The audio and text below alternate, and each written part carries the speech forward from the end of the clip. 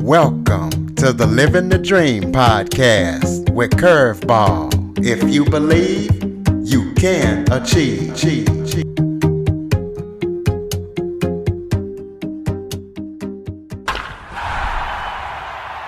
Hello and welcome to another episode of Living the Dream with Curveball. I'm your host, Curveball, and today I am joined by Frank King. He is a mental health comedian and he is also a previous writer of The Tonight Show. Frank, thank you for joining me today. I am delighted. Please forgive the cat noises in the background. I took one of my kitties in for a little spa day and, get her bathed and brushed out. So you may hear her complaining about the about the experience as we go along. Oh, no problem. Why don't you start off by telling everybody who you are, a little bit about yourself, and some background? Yeah, I am a comedian by trade. I told my first joke in the fourth grade. Everybody laughed, including the teacher. And I thought, I'm going to be a comedian. And in 12th grade, they had a talent show, senior talent show, and nobody had ever done stand up before. So I thought, you know what? If I do stand up, I can write, direct, produce, and star in my own little show every night. So I did stand up second semester of my senior year in high school, and I won. I told my mama I'm gonna be a comedian, and she said, "Son, you're going to school. You're going to college. I don't care what you do when you get done. You can be a goat herder for all I care, but you are going to be a goat herder with a college degree." So I went to the University of North Carolina, Chapel Hill, got a couple of degrees, and then moved to San Diego, California with my high school and college sweetheart and started selling insurance. Well, just by coincidence, Curtis, in San Diego, there's a branch of the world famous comedy store on Sunset. And I went to open mic night twice just to see what the competition was like, and it was horrible. But 85% of them weren't funny, and I thought I'm at least that funny just walking around. So the third time I got up, I did my 5 minutes. I'm sure if I heard it now, I would just shudder. But at the time, I did well. And so I heard inside my head, I'm home and I'm going to do this for a living. I have no idea how I'm going to do that. But it's one of those things where I thought about doing a keynote speech called "What Could You Do If You Didn't Know No Better?"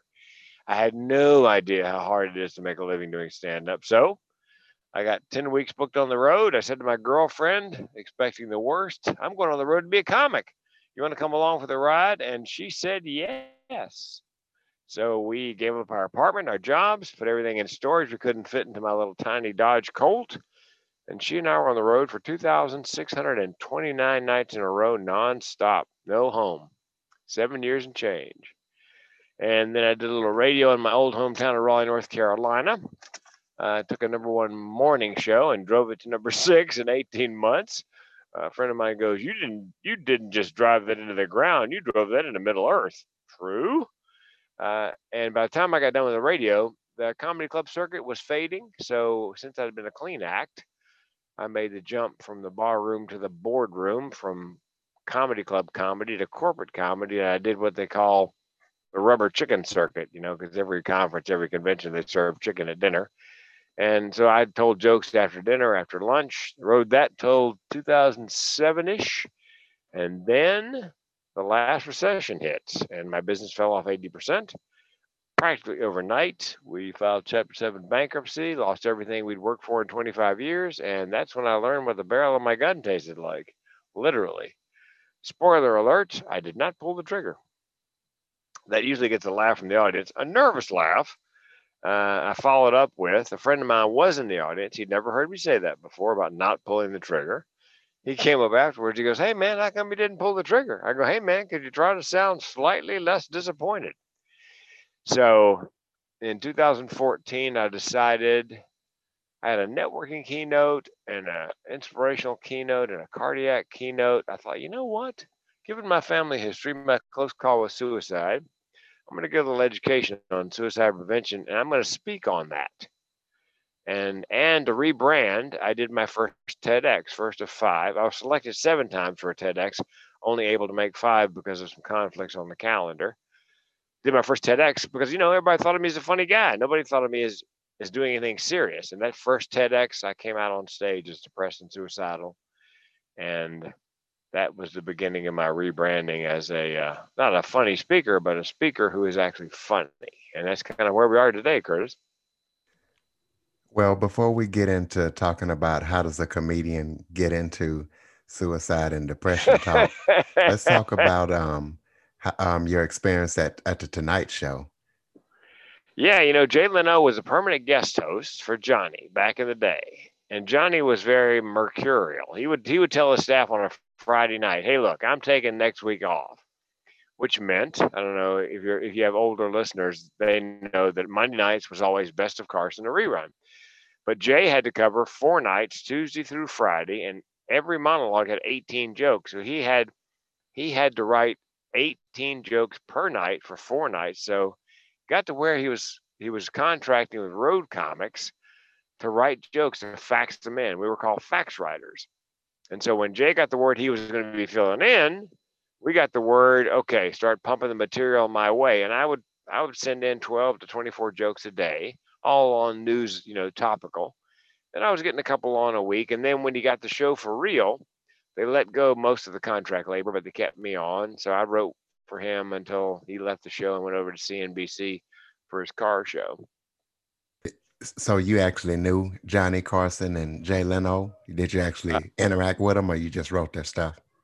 oh no, I did not know Johnny, but I did have met Jay several times. Very nice guy. He does. When I had open heart surgery in 1995. I was born with a bad aortic valve. I inherited it from my father, who died at 40. And so I went in for a valve replacement. And one of the other writers told Jay that I was in the hospital. So the first message on my machine when I got out of intensive care was, "Jay, hey, heard you had heart surgery. It's a good thing you didn't have it in LA. They take it out and leave it out. Take a couple of weeks off." That's the kind of guy he is. He's thoughtful, and he does things like that just because he likes doing things like So what made you leave the Tonight Show? Sound like that was a that. pretty good deal. Well, he left. They NBC. It was a number one late night show, and I think they decided they needed to young it up a bit, and so I imagine they probably asked Jay to leave, gracefully and graciously. Right. I don't think he would have left because he has a work ethic like nobody's business. I think he would have ridden that horse until it died. And so did you leave? Did you leave because of Jay Leno, or? Yep, I left when he left. Everybody was writing for him. That was the end of our writing career with Leno. And I wrote a little bit for Dennis Miller in the back in the day. I wrote a little bit for Joan Rivers. I was on her talk show once. So yeah, I've written for a number of people and worked with back when they were just comedians, Rosie O'Donnell and Ellen DeGeneres and Foxworthy and Ron White. Back when they were just road comics, as I was back in the day. Right. Now let's talk about the TED Talks, the TEDx Talks. How many TEDx Talks do you have? And if and there are any listeners out there that wanted to get a TEDx Talk, how would you coach them to get one, and explain what a TEDx Talk is for new listeners that might be listening? Yes, a TEDx, TED Talks. Once a year, there's a big international speaking convention or conference called TED Talks, or TED, and that stands for Technology, Engineering, Design, I believe it is. And so people like Bill Gates, Steve Jobs, Elon Musk speak at the big international TED Talks. The X implies local. And pretty much every city of any size has at least one TEDx talk a year. Some have more than one. And I've done 5. I've been picked 7 times, but 2 of those I had a conflict. I had a paid speaking engagement. And I could not make the TEDx talk. And the way you get it is you go online and open up the Google machine, and in the search bar, you type TEDx applications 2021, because there's like a 5-month runway for a TEDx. So TEDx talks that are going to be happening in March are now, the application process is open. So type in TEDx applications 2021 and you will find A lot of the TEDx events have websites, or they've got a Facebook page. And on the website or on the Facebook page, you can usually find the link to apply. And it's a very simple application. They ask you, what is your idea worth spreading? That's the idea behind a TEDx talk. They want you to have an idea worth spreading. Basically, what are you going to be teaching the audience in the room with you and the audience, around the world on YouTube when it posts? And so they ask you what your idea worth spreading is, and then they ask you to, usually in a sentence or two, and then they ask you to flesh it out, maybe 250 words. And then they usually ask, now, why are you the person who should be delivering this talk? Those are three basic questions on almost every application. And they get a couple hundred applications, and they select 3-4 dozen people to give auditions to. Normally it's a 5-minute conversation on Zoom. You give them an overview, then they do some Q&A, and they almost always ask you in the Q&A, okay, now tell us what you're going to teach our audience. What are the action items that, what are the learning objectives for your presentation? And if you pass that audition, then you get on stage at a TEDx event, and you do anywhere from 12 to 18 minutes, and they choose how long you speak. And I coach people through that process, because as you might imagine, if there's 100 or 200 applications, whatever you put down in those boxes on the application needs to be really, really interesting, intriguing, a little mysterious. So they want to read on. They want to read the title, subtitle, and then the idea. And then they like that, so they get the next paragraph, whether you flesh out the idea. And finally, they read, well, why are you the person who should be doing this talk? So my job really is to make the application as attractive as possible to the committee, because like I said, they get a couple hundred of them. So yours really has to stand out to get an audition. Right. Well, let's talk about being a comedian and talking about suicide and depression. How did you balance that when talking to an audience? I know you like to tell jokes, but how did you keep it serious enough to let them know, hey, I'm a comedian, but what happened to me is not a laughing matter. And, if you're going through this, how did you create that balance? Because, we're going through tough times now and people need to kind of, hear it. Oh, Lord. Yeah, I'm really worried about people who are not mentally ill, just people who are neuronormal or normal, because, it's called situational depression. They've never been depressed before, but because of the uncertainty, furloughs, layoffs, evictions, foreclosures, people who are otherwise normal are now experiencing situational depression and don't know how to handle it. So I've been doing podcast after podcast teaching normal people how mentally ill people handle waking up in an uncertain world every day. And it's most people who are high functioning mentally ill have what's called a self-care plan. And mine involves diet, which I do the keto diet, and I do intermittent fasting.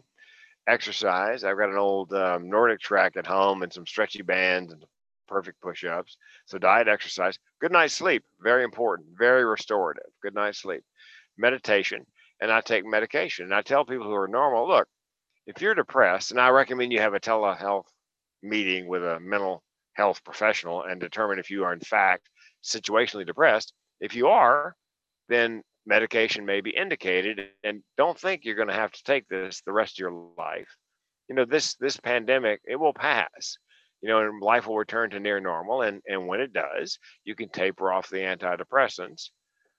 So that my advice is have a self-care plan: diet, exercise, good night's sleep, meditation, medication.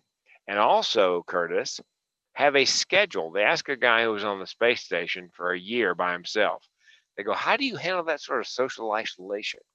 He said, one word: routine. He said, I got up every morning about the same time. I went to bed at night about the same time. I had my meals about the same time. I exercised at the same time. I binge watch Netflix or whatever is available in space at the same time. He said it's really important. And now, most people now who are furloughed or laid off or can't go back to work, they're used to going into work 8 o'clock. They've got a very solid set of things they need to do that day. The whistle blows at 5 o'clock, they go home, and now they're at home, working at home perhaps, and they don't have that kind of structure, which I think really for normal people who aren't used to that kind of thing, it really can leave you with the situational depression. So, and I'm hoping that the world will return to normal at some point. But the way I balance the comedy and the suicide prevention, I don't tell jokes about it because there's nothing funny really about depression or thoughts of suicide. However, there is humor in the situation, and most of it is things that have happened to me that are funny, wrapped around my mental health story. Like I told you, my friend came up and said, "Hey man, how come you didn't pull the trigger?" Well, could you try to sound a little less disappointed? Those are the kind of stories I tell, and only every so often, just enough comic relief to make the information digestible. Because if you, I have a 3 hour suicide prevention CE, continuing ed for dentists. And to talk about death and dying for 3 hours, I'm not sure anybody could sit through that without a lighter moment here or there. And Curtis, when I speak, I do a keynote, 45 minutes, then do some Q&A. Oftentimes, people are lined up afterwards with individual questions. So I always tell them, look, we'll do a little general Q&A, and then if you got a question you don't want to ask in front of everybody, I'll hang out, answer individual questions until we're done. Sometimes it's one person, sometimes it's 8. But by going on stage and being vulnerable and telling my story, especially as a man, because men tend not to share their emotions, it gives other people permission to tell their story. And I've got friends who speak on similar topics, and the same thing happens to them when they reveal. There's a woman who speaks on domestic abuse, and invariably, when she gets done, there's a line of people, a line of women to talk to her, share their story. So my job really, and my clients tell me this, is to come in and start the conversation on suicide. Because even though one person in the U.S. dies every 11 minutes of suicide, hardly anybody talks about it. However, Curtis, I discovered early on, if you bring it up, if you mention the words depression and suicide out loud, almost everyone has a mental health story. You are right, and that's definitely why I wanted to get you on the show. Now, does mental health run in your family Oh Lord, or yes, mental illness? as I like to say, my I got more nuts in my family than in a squirrel turd. It's it's called generational depression and suicide. My grandmother died by suicide. My mother found her. My great aunt died by suicide. My mother and I found her. I was 4 years old and I screamed for days. And that story is in my first TEDx talk. It's called A Matter of Laugh or Death. Matter of Laugh or Death. And I myself, as I mentioned earlier, can tell you what the barrel of my gun tastes like because I came that close to dying by suicide. And it can run in families. It is in our family organic and chemical, and it's just the way we are. We are wired. And I mean, for some people, as I mentioned, it's situational. It will pass. In my family, it's not gonna. What I have 2 mental illnesses. One is called major depressive disorder. It's major depressive disorder lasts anywhere from 2 days to 2 weeks, and it recurs, kind of like a flat spot on a wheel. Every now and then, the flat spot hits the pavement. I take a medication, so the time between those flat spots is longer, and my downtime is shorter thanks to a medication. Some people are, four square against medication. I would recommend, if it's indicated, there's a cheek swab DNA test, kind of like Ancestry.com. They take your DNA from a cheek swab, and they try to match your metabolism to the antidepressant or anti-anxiety medication that will work best with your metabolism. So there's a little less of that going on, tapering off, going on, trying to find the right combination. But yeah, and I have something called, and this is a little more rare, it's called chronic suicidal ideation.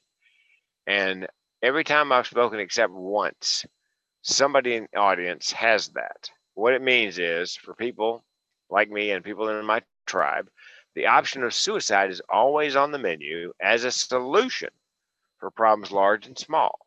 And when I say small, a couple of years ago, my car broke down. I had 3 thoughts unbidden: get it fixed, buy a new one, or I could just kill myself. That's how small. It just pops up as option C all the time.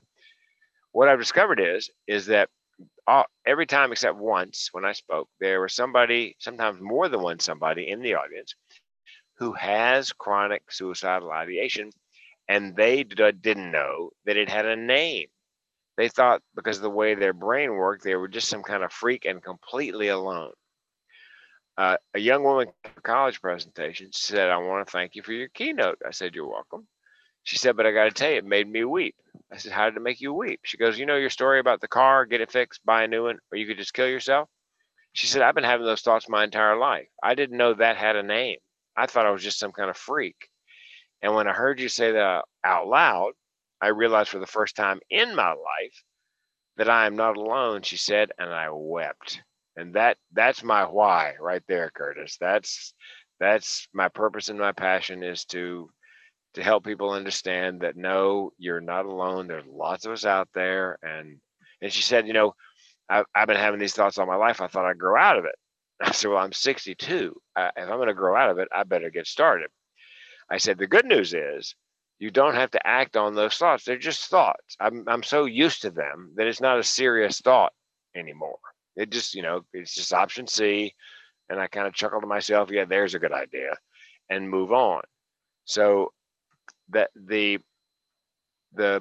why for me is maybe I've steered these people just far enough off the path to suicide, letting them know they're not alone, that they'll live a normal life from that point forward. So that's why I do what I do. That's what gets me out of bed in the morning. I go to bed thinking about it. I wake up thinking about it. It's my purpose and my passion. And I coach speakers. And I said, look, if you want to be a successful speaker, my advice is you need to pick a lane. Don't be everything to everybody, and pick something you're passionate about. And in my case, somebody said to me, "How'd you pick suicide and depression as topics?" I go, "Well, you know what? The topics actually picked me. I didn't have a hand in it. I'm just along for the ride." And that is ideal for a TEDx too, by the way. The number one thing you need to land a TEDx is be passionate about whatever you're talking about. My question I have about that option C that you were talking about and how some people don't act on it and they just kind of have it as an afterthought. Are there people that actually will act on that that'll say, "Oh, I could get a new car. I could, get out a loan to get a new car. I can kill myself." And they just go, "Up, that's Yeah, the that option. that's it. Bam." I'm done. See you later. Oddly, Curtis, that is my superpower. Um, because because I know that I can do it anytime, that I've crossed that barrier where I know that I can, I tell people I sit in the exit row on an airplane in the window seat and I can open the door anytime and go. That allows me to stand a great deal of pain. If it weren't for my chronic suicidal ideation, I might have killed myself a long time ago, ironically. Because, suicide is not so much about wanting to die. People say to me, why did so and so want to die? Well, chances are so and so didn't want to die. So and so just wanted to end the pain, and that was the only way to do it. So knowing I can end it at any moment is my superpower, and it helps me continue living. We had wildfires here in Oregon, and our house, it got to within a mile and a quarter of our house, and so the authorities said, get out now, don't look back, don't take anything with you, because wildfires move very quickly.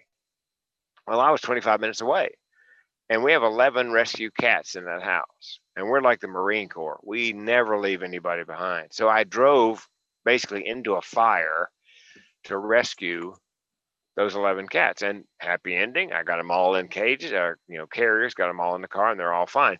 But a friend of mine said, you could have died, driving back into a fire. And I said, I've been trying to kill myself for 40 years. I don't want to die, but I'm not scared of it. And I said, if you're going to go, for goodness sakes, go doing something, notable, like he died saving kitties. So, and then somebody said, well, you could have died in the fire. You could have burned to death. No, I have a handgun. And so if the flames are licking my toes, Curtis, I'm not burning up. I'll just eat the gun before I'll burn alive. So again, it's oddly my superpower. I'm willing to pull the trigger, so I'm not going to die in a fire. So it allowed me to drive back into this, this area where they were screaming at everybody to get out and don't look back, to round up herd cats, which I have a great deal of more respect for that saying now, having tried to get 11 of them in a carrier. But, and fortunately, we made it out alive, and everybody's hale and hearty, and the house didn't burn down, thank the Lord. Well, you talk about, what the barrel of your gun tastes like. And so you've been down that path before. What made you not take your life? Well, I had $1 million life insurance policy. So people who are depressed and suicidal, there are three legs on that stool. One is you socially withdraw, either move or just withdraw from social activities, social isolation. Two, you have already decided in your mind you're willing to do it.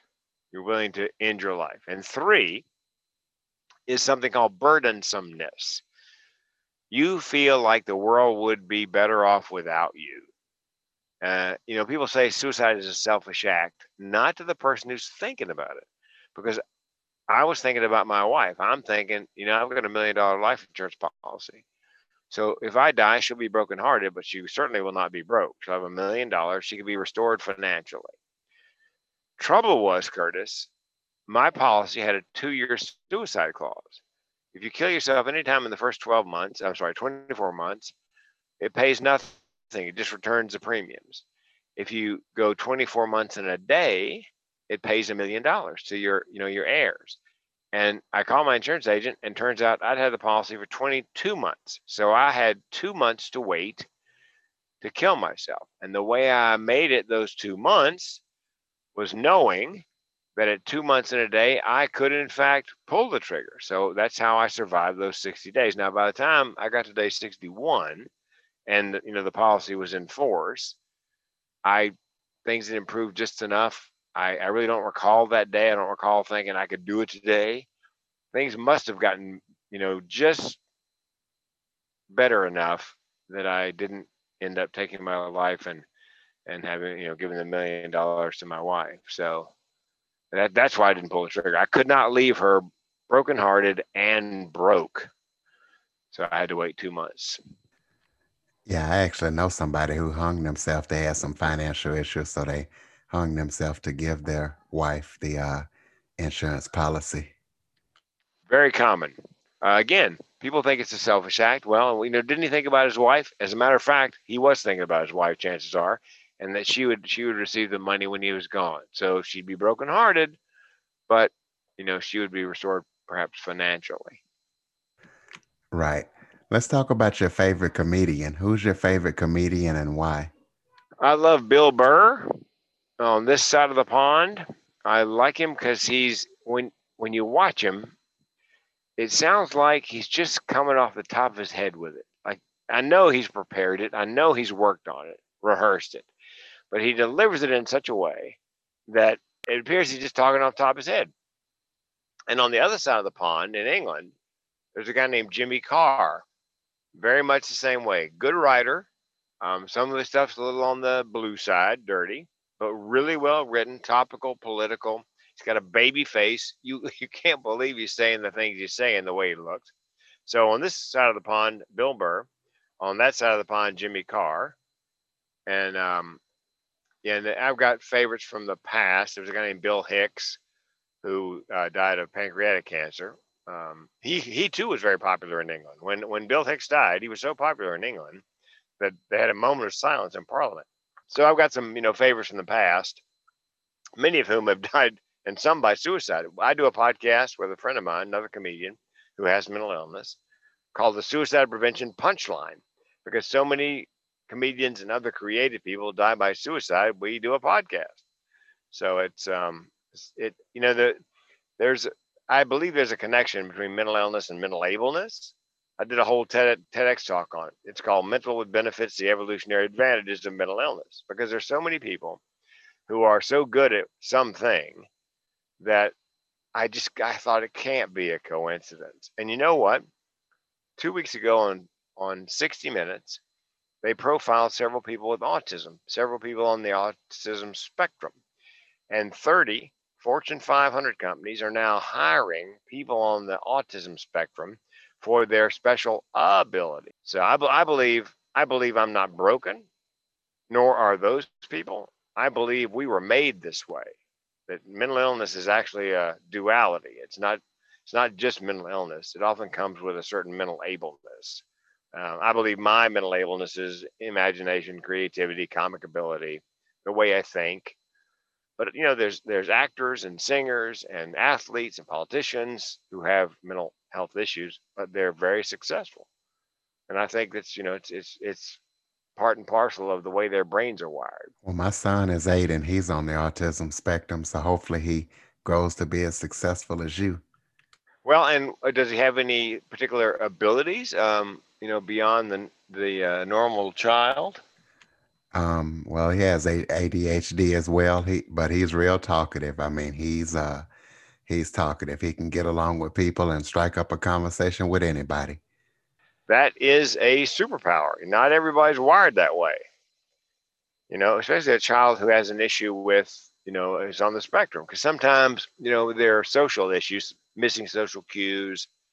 But if he is that outgoing and affable, and what I said in my TEDx talk was, whatever the child does really well, we should encourage that, wrap our arms around it, embrace it, treat the illness, but energize the mental ableness, and make the IEP, the individual education plan, truly individual.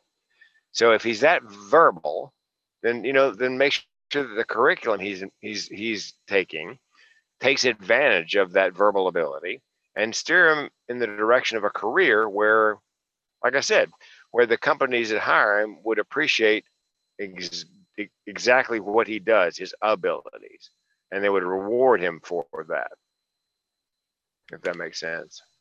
Absolutely. Hey, what was your worst comedy show and why? Do you have any? Oh Lord, every comedian has. Matter of fact, it's hard, Curtis, for a comedian to tell you what the best one was, but the worst ones, chapter and verse. Probably the worst was my first cruise. My wife and I were flown into the Caribbean. Some comedian on a ship was in the middle of a cruise, 2-week cruise at holiday time, Christmas, New Year's, and got fired. And they needed somebody in a hurry, so they flew my wife and me to the Caribbean first class. And we got on the ship, and I did 2 shows, 45 minutes each, to absolute complete silence. My wife said it was so quiet she could hear the tongue sticking to the roof of my mouth. And uh, you know, I just stood there and smiled and delivered like they were having a great time. She said, from her perspective, sitting in the audience, it was like watching somebody you love get beat up, and there's absolutely nothing you can do. So those probably my 2 worst shows, and they were back to back. I mean, I did some one-nighters here and there during that 7 years I was on the road, and everything happened from people throwing chairs to pulling a gun while I was on stage. But yeah, but pound for pound, minute for minute, those two 45-minute shows to complete silence were probably the worst I ever had. Now the best, I opened up for Randy Travis in an amphitheater in Michigan one summer. Did 2 shows, 2 nights, 5,000 people each night, and coming out to 10,000 eyeballs. When you're not a singer, you don't have a band, there's no music, you're just out there, you and a microphone, is quite the rush. Well, I tell you, that night somebody pulled a gun while you were on stage. That must have been half off on alcohol night. Well, it was they didn't like they liked the guy before me. They didn't like me in the least. And I looked down and I couldn't see very far into the audience because of the lights, but I could see over the shoulder of the guy in the front row was the hand of the guy in the second row holding a nickel-plated 38 with a hammer back, pointed at me. So I turned sideways to make a smaller target, lowered my elbow to cover my vital organs, and just waited. And this is in Kingsport, Tennessee, and this is pure East Tennessee. A woman in the back got tired of waiting. She screamed, "Either shoot him or put it away." So fortunately, he put it away. That's a good thing. Do you have any projects that you're working on right now? Any upcoming engagements or books or anything like that? Have you ever written a book?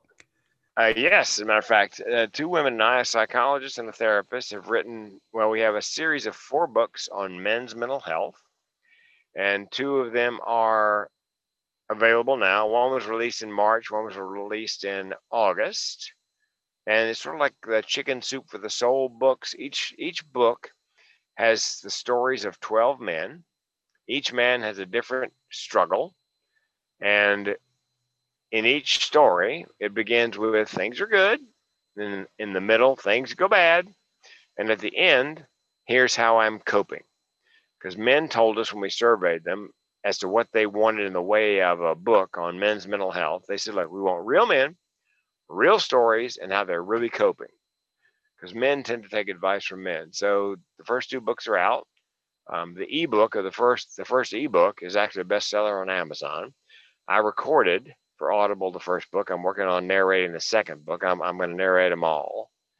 Matter of fact, if you'd like to listen to the book, my website is The Mental Health Comedian. If you go there, put in an email address, you can download the MP3 unabridged audio of that first book on men's mental health that I narrated. I absolutely will go do that. I definitely want to check it out.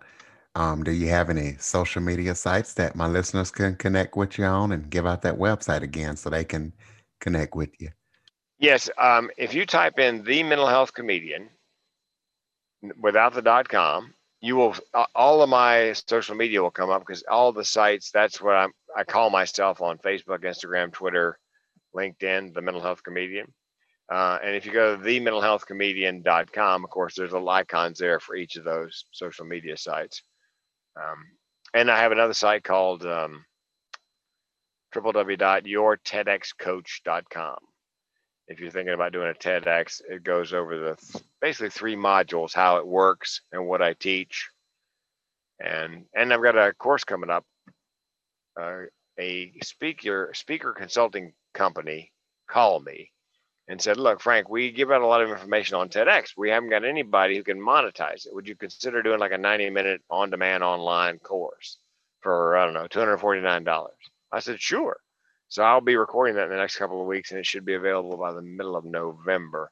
The website is called SpeakerFlow, Flow, speakerflow.com. And eventually I'll have a course on there for $249, which will walk you through getting the TEDx, walk you through the process. Is there any topics that we haven't touched on that you would like to talk about before we go? If you are suicidal, call the Suicide Prevention Lifeline.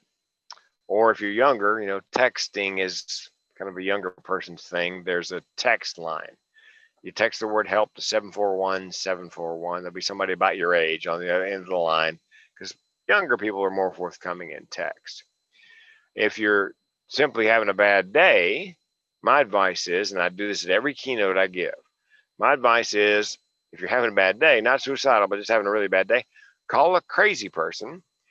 And here's my phone number. It's 858-405-5653, 858-405-5653. The reason I say call a crazy person is we are less likely to be judgmental.